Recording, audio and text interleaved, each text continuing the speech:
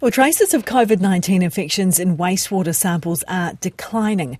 Wastewater detection peaked on January the 7th. Detections have halved since then, equating to a total of around 957 active recorded infections. University of Canterbury's Professor Michael Plank is joining us now to talk about those numbers. Kia ora. Does this mean we are moving out of that fifth COVID wave?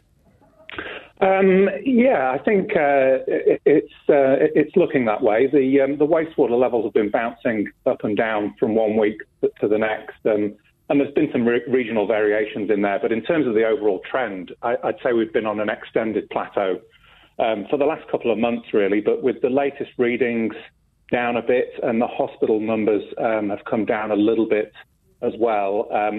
As I say, I'd be cautiously optimistic that either we've passed that peak, or at least those hospital numbers aren't going to go up too much higher than they are at the moment.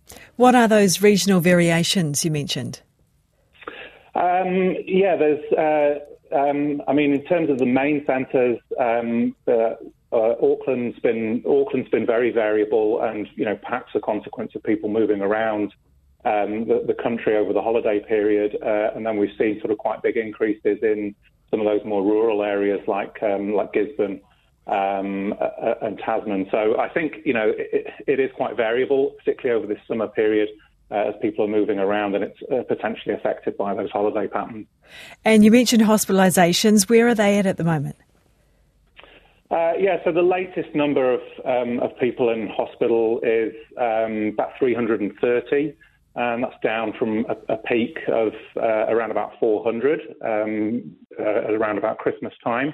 So it's still relatively high compared to the levels that we saw throughout most of last year, but that's significantly below the peak level that we saw last Christmas. Thank you very much for that. That was University of Canterbury's Professor Michael Plank, cautiously optimistic that we are moving out of the fifth wave of COVID infections.